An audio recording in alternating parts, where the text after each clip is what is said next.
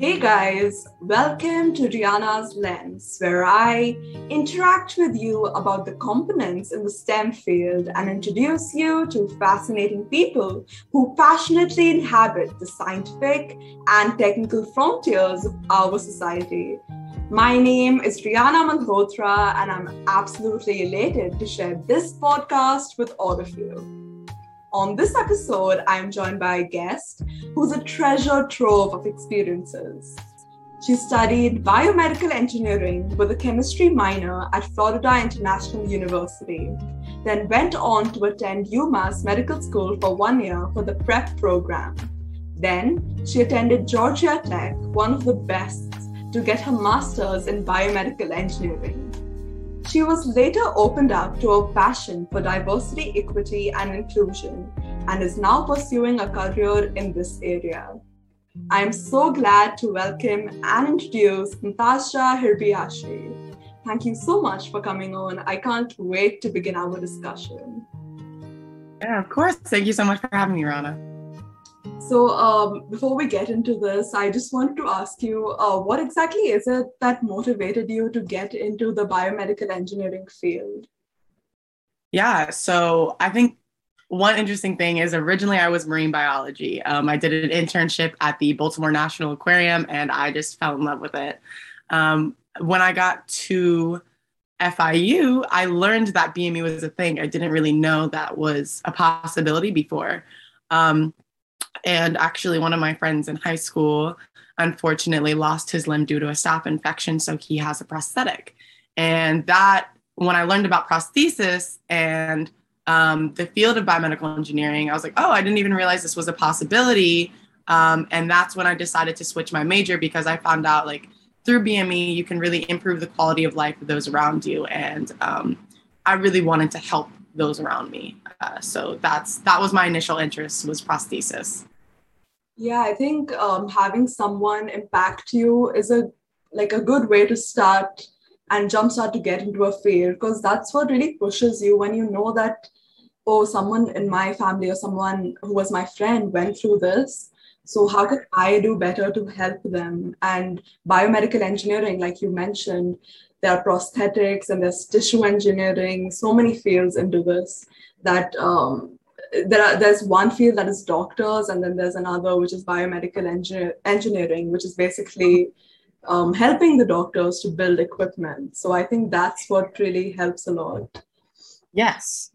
There's a lot of different directions that you can go within BME. So you can assist medical doctors, you can do research and get your own PhD. And there's a lot of different focuses or specialties within BME as well.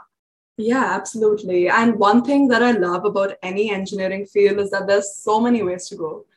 Like if you take mechanical engineering, you can always jump into biomedical because it still has that mechanics and how to build the things. So you can still jump into those different areas. So that's the best part about biomedical, about any engineering, in fact.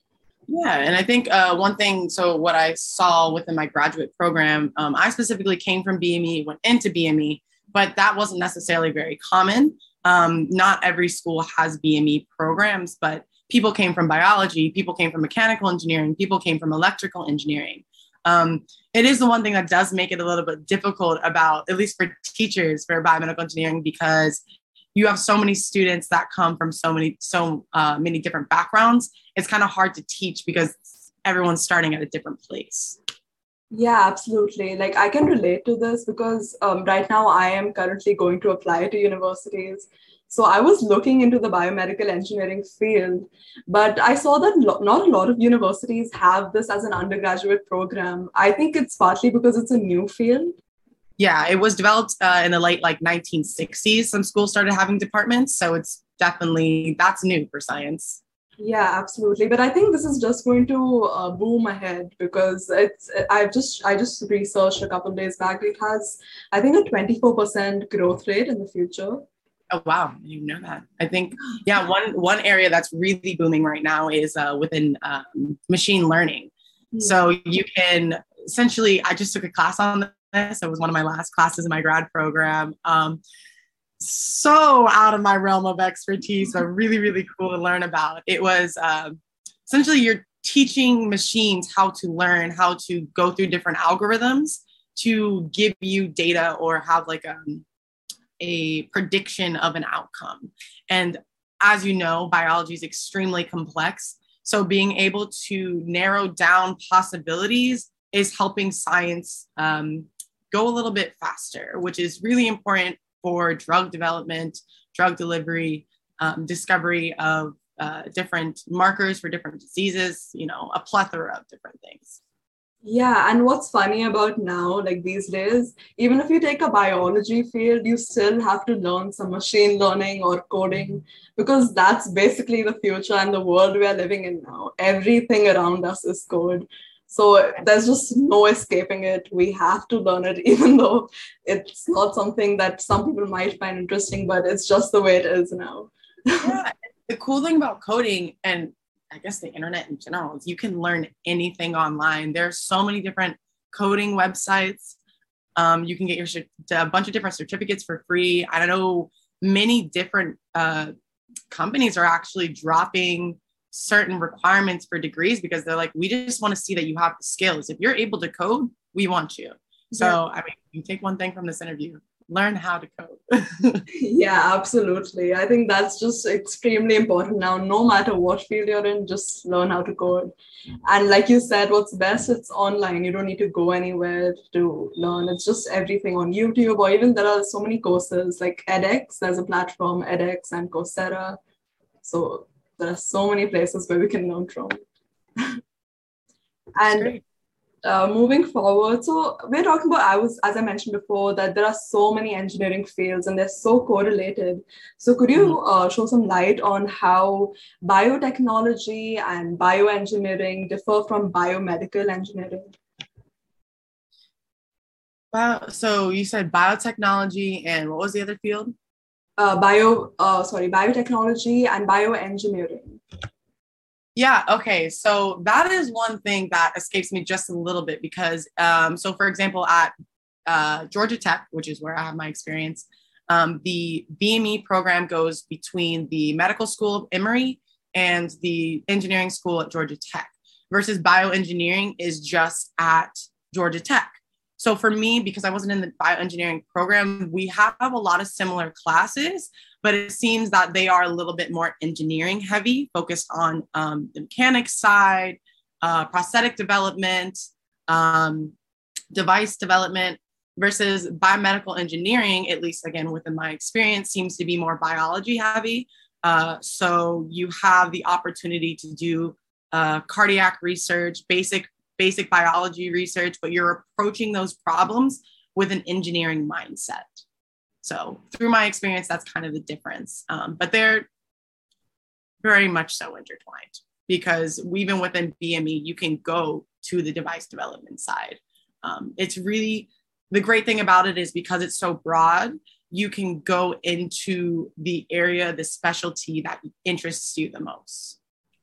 Oh, so have some people also gone into the medicine side after studying biomedical engineering? Oh, for sure. A lot of people, so there's also programs called MD PhDs where you do them at the same time. I had a lab mate, actually, a brilliant student. He just loved to learn. You have to love to learn if you do an MD PhD program, right? And basically, at least how it worked at Emory was you did your first, I believe, a couple of years of medical school and then a couple of years of, and then your PhD and then your last 2 years of medical school. So it's kind of like an accelerated track for your PhD, which can be good or bad, but you still do all 4 years of your medical school. So people do that. People get their PhD and then go into academia and they work right alongside with doctors. It really depends on your track and what your interest is. A lot of people just do PhDs, but they're focused on cancer biology, or they're focused on some kind of disease state that is really translational. So there's a whole category called translational medicine. So like the two big umbrellas are translational medicine and basic science. Basic science is really into the nitty gritty, like you're at the really tiny levels of biology, and maybe the information you find isn't translatable in terms of, okay, these are going to help patients, but it's going to be, this is going to help our understanding. So then eventually we can bring it to the translational level to eventually help patients. But the translational level is just like, you can directly correlate. I know, again, one of my cohort mates, well, ex-cohort mates since I graduated, she does direct translational to the point where she develops a part of the body that she develops with a 3D printer, and that actually gets inserted into babies to help with, I forget the exact disease state, but it's a deformation that they correct with what she creates. So it's directly translational. Really cool science. Material science is like the bee's knees, in my opinion. Yeah, that sounds really amazing. But see, the thing is that now it can vary into so many fields. But since it's something that's new, biomedical engineering itself, so what are the job prospects? Can you get into biomedical engineering like when you're looking for a job immediately, or do you have to go into some other field for that? So it's a bit of a interesting thing. So you're not, when you look for a career, you're not necessarily a biomedical engineer. You're a research scientist. You are a lab technician, or well, not necessarily lab technician, depending on the degree you get. I guess if you get like just your bachelor's, you could go into being a lab technician, a research associate. You can even go into consulting, which is really cool. So consulting is basically you get hired by other companies to help give your knowledge. So if it's a biopharm company, you can say, you know, this is the approach that you should go to. You should take X, Y, and Z. These are the experiments you should do. And then the company can either take your advice or ignore you, which is apparently one of the most frustrating things in consulting. According to one of my friends who is currently a consultant, she was like, I never really understood that. They hire us and then they don't listen. But that's another field you can go into. Let's see, what else can you go into as a biomedical engineer? There are just so many options. I think the main ones are the ones that I had already named. It's a lot of research. Quality control engineer you can go into. I think that's what one of my friends is doing right now. Yeah, it's a lot of research and development, those types of things. Especially with your bachelor's, a lot of people start off as a quality control engineer and then they work their way up to research and development. With your master's or your PhD, you can go straight into research or development because they see that you have that research experience. Okay, I see. So now you went on from studying biomedical engineering to diversity, equity, and inclusion. So how did you relate anything of your education in biomedical engineering to your career now? Yeah, actually, so recently, thank goodness, recently I was hired by the UMass Chan Medical School. They recently changed their name. In the Office of Health Equity, I'll be their program manager. So I'll be researching, developing, implementing, and then eventually analyzing the programs I put into place to improve diversity, equity, inclusion within the staff and faculty there. I'm very excited. So one of the skills, many of the skills are transferable. They really liked that I came from a STEM background because they're like, you know how to do research. And because you'll be working with staff and faculty that are coming from STEM backgrounds, that are working in STEM backgrounds, I don't know how to say this in a way that's a little bit more, they'll give me a little bit more respect, I guess, because they understand that, like, I understand what they're studying, not necessarily the exact science, but like, I understand the process of what it is, what it means to work within the STEM field. So I was really thankful that they liked that aspect of my background. Other skills besides just the research is, I think the resilience, because working in STEM and studying STEM, especially, you have a lot more failures than you do have successes, which is okay. It doesn't correlate with you as a person. It's just in science in general, you fail a lot. and you have those successes every now and then. And I think that's going to help me with DE&I, because even though it's an emerging field right now and everybody seems to be hiring within DE&I, it's a very frustrating field because it takes time to implement these changes for them to happen. So you have to have resilience, and you have to be able to know, like, you're not going to see that impact immediately. Your program is going to be implemented, and maybe a year later, 2 years later, you're going to see that it changed. So that resilience, I believe, is really going to help me. What else? There's just so many transferable skills. Science presentation. So like I said, I'm going to be analyzing my programs. Luckily, I'm going to be working with another office who does a lot of the analysis, data analysis, because that's their specialty. And then I will be presenting the work that they find. So of course, as you know, there's science communication, which is one of my favorite aspects of STEM, because I think if you're this absolutely brilliant human being, but you're not able to communicate your science at the level of, within layman's term to the general public, it doesn't really matter what you find, because the majority of the population is the general public.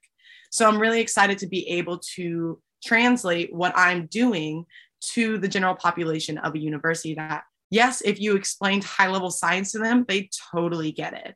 But then you get to diversity, equity, inclusion, they might not get all of the concepts. I'm excited that I'm kind of going in the other direction where, yes, you guys are brilliant, but you don't necessarily have the background in this. Let me see if I can help you get to this point through the presentation of my data, of my statistics, of all of this analyzed data that, scientists, PhDs, medical doctors, that's what they want to see. They don't want the wishy-washy of, hey, kumbaya, let's get together, let's all be friends and accept each other, which is important. But they're like, but what do the numbers say? So I'm excited that I get to approach diversity, equity, inclusion through the lens of data analysis. Yeah, it does sound really exciting. The way you described it is just amazing. And I'm really excited for you as well. It sounds like, I can't wait to hear what else comes into this field and area of expertise. So will you basically be looking at how to increase the numbers of diversity at the university itself, and how to be more inclusive of people? Correct. So we're going to develop programs to be able to do that. We also want to create pipelines through HBCUs, for example, to get those HBCU scholars into our university. Once they graduate there, we want to get them, studying science at our university. We want the students that graduate from our graduate programs, because the interesting thing about UMass Chan Medical School is we're just a graduate school. So it's graduate students, nursing students, and medical students. So once they graduate out, and we're also a hospital, we want them to go gain other experiences, but we want eventually for them to come back. So we're creating different pipelines to do that, different programs to bring in people to just visit the university and see, like, would this be somewhere you want to come? So like one of my ideas that I mentioned in my interview is to have some kind of banquet that not only do they bring invited scholars that already have their PhDs that are possible applicants to be working at the university, but to have them also bring one of their mentees. Because then their mentees can see, okay, UMass Chan Medical School cares so much about DE&I that not only are they bringing my mentor, but they're bringing me to see, what work they're doing here, and how we can help with the work, or we can improve that, not just within DE&I, but within the science. Because at the end of the day, DE&I is important because it improves science. So there's literally been studies that show, so the National Academy of Sciences have shown that even though a group can be specialists in an area, if they're more homogeneous, the more diverse group actually does better, because you have different points of view that are coming in. You have different approaches to problems, and if you have multiple approaches to the same problem, you're taking different paths, and one of them is going to be faster. Versus if everybody thinks the same way, they might get lucky and they found the fastest approach, but most likely they didn't. And so that's why, like, we want to have these programs to show these students, like, this is why we care about it. Because yes, you are a diverse human being, and we care about that. But because you are that, you are going to improve the sciences. You're going to improve the quality of work that we do here. And at the end of the day, that's what we want to do within science. That's what we want to do within medicine, is improve the quality of life of society. And we do that through improvement of science and medicine. Yeah, I feel like this is such an important career because it's important not only for now, but also later. Because think about the amount of changes we can make by bringing in diverse cultures into an area in general. So Mhm. imagine from someone from Southeast Asia and from Europe or from just anywhere around the world coming all together at a table and discussing how things differ in their ethnicity or in their traditions, Mhm. and how some device is important for them and how it's different for some other country. So just bringing everyone from across the world together to brainstorm on just a single idea and making a perfect model, I think that's so important. And we should have more diversity in STEM fields or just any career in general, Yeah, because it's going to help for the future, not just now. exactly. And like you were saying earlier, if people go through different experiences, they have, someone that is their why, a family member or a friend. And culturally, geographically, people go through different things. They experience like there are higher rates of certain diseases in certain areas, and that's going to push forward someone possibly in their passion. Um, they're going to be able to see ailments and experience them in real life. For example, I unfortunately don't know his name right now, but there is a student who is trying to write a medical book just purely based on, how these ailments show themselves within Black individuals because they look different. There's textbooks that really you don't see Black individuals, so it's hard to um, maybe diagnose when your examples are all from the Caucasian perspective. Um, so, that diversity, that point of view is important to increase the education as well. So, yeah, diverse backgrounds are extremely important because they have these passions that push them that are different than others. Yeah, absolutely. That's an extremely interesting point because I just thought from a perspective of a younger child, of maybe of a different color other than Caucasian, and they're looking at a textbook and they're seeing just white people, and they're like, hey, but that's not how I look. What about Mm, me? How will this look if it was if I had gotten this disease, or how will this seem for me? And exactly. then imagine a younger child thinking, oh, this just must be affecting white people. It's not for me. Then let's just skip this chapter. So I think it's really important that we bring diversity in even science art, like making diagrams of people from all across the world, not just white people. I think that's also extremely important. So I hope we all like work on this in the future and now as well. 100%. I agree entirely.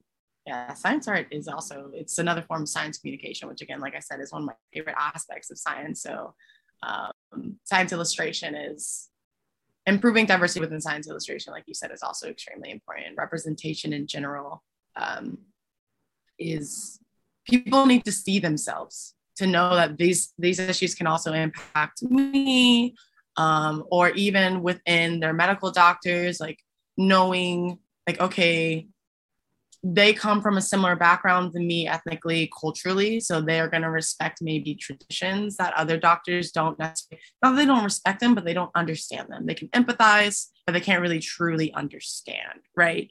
um, and also it's important for kids to see like that could be me. If you don't see yourself in these people's, it's harder to imagine yourself in those positions, which is another wall when it comes to diversifying STEM. um, yeah, so that's just another reason why it's so important because like you said, young children need to see themselves.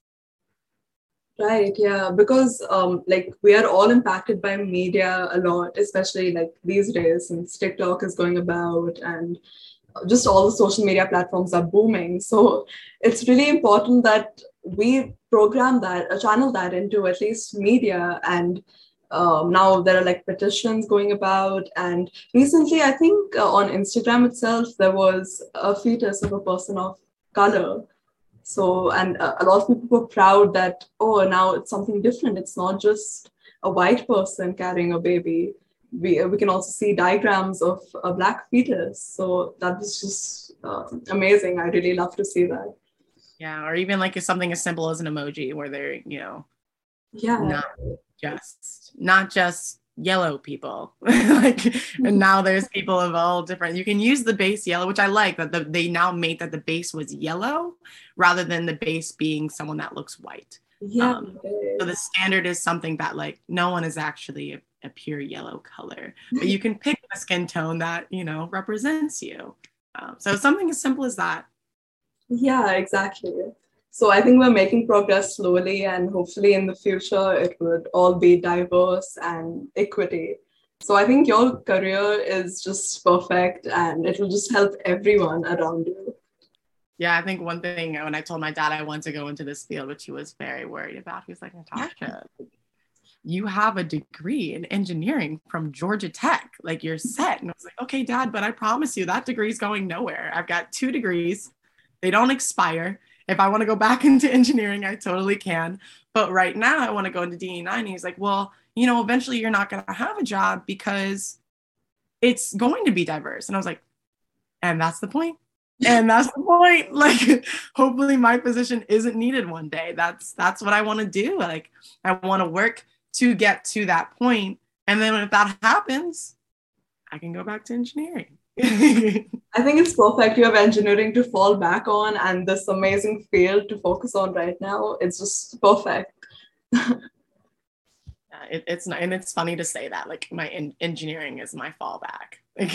Yeah, I mean, usually it's the other way around, but exactly. But it's you got to follow your passion. So I think that's one thing that I learned throughout my journey is I was interested in biomedical engineering, and I was really passionate about diversity within STEM, and I thought I wanted to be that diversity in STEM, and I still kind of do, but I think what I missed was my true passion was that diversity aspect. So that's one thing that you really need to make sure you're doing is following your passion. So, if the world was a bartering system, you could do whatever you want because you didn't need money, do that thing. Don't worry about the bag, worry about, your what's going to make you happy at the end of the day. Yeah, definitely. And as being in the STEM field, did you experience any challenges or any discrimination? Since engineering is like mainly a male-dominated field, and so did you experience any fallback or any discrimination? Wow, that is a loaded question. I think one thing that I experienced, just one example would be, not that there's like a bunch, but one example, the way that I write. I don't necessarily like to write in the way that science expects you to write, which in my opinion is like an old white male. Someone who sounds super pretentious, super educated. I don't write like that because I'm like, what is the point? It's hard to follow. It's not accessible to the general public. When you publish papers, everyone can read it. You can give it to anyone. If I want to give my paper to my mom to read, I want her to be able to at least understand and follow along. If I have a presentation, like a defense or a proposal, which I didn't need to do that because I did a non-thesis, but if I did, I want, and my friends and family can come, I want them to be able to follow along, right? So I think that was one thing where my mentor and I butt heads a lot, because they wanted me to write in a specific way. And I'm like, that's not how I communicate.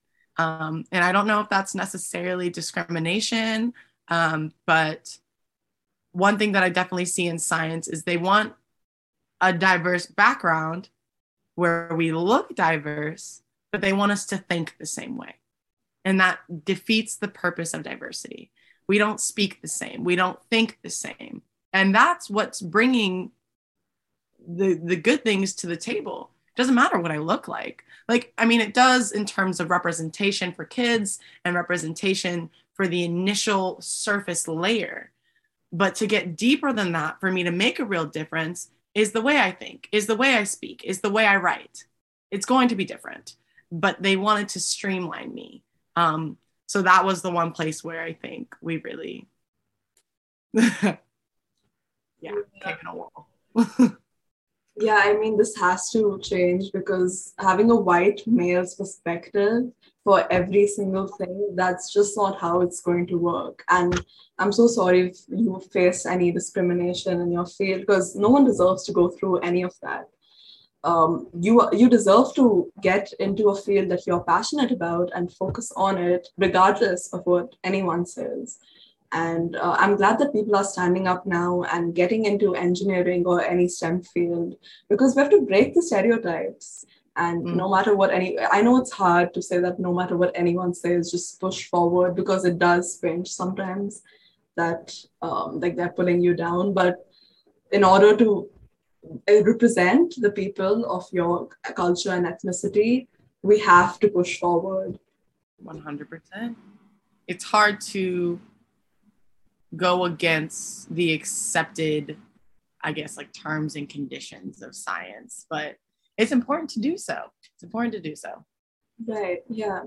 And speaking of which, lastly, is there any advice you would like to give to anyone wanting to join the same field as yours? Know your why you go into it.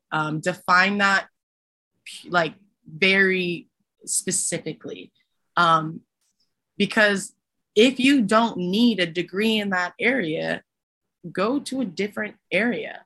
Go to something where you always want to, I don't know if this is a good advice, but you always want to build your resume. So build your resume for the thing that you want to do and why you want to do that thing. Because then you can go in a direction, you can build towards your career that's going to make you your happiest. So if you go into a graduate STEM program or an undergraduate STEM program, it's going to be hard. It's going to be really hard. You need to know why you're doing it. And that's going to help you get through it. You want to find the perfect prosthesis, the perfect way to fit people's prosthetics because your friend went through something. Remember that when you're taking your Orgo 2 exam and you may have failed.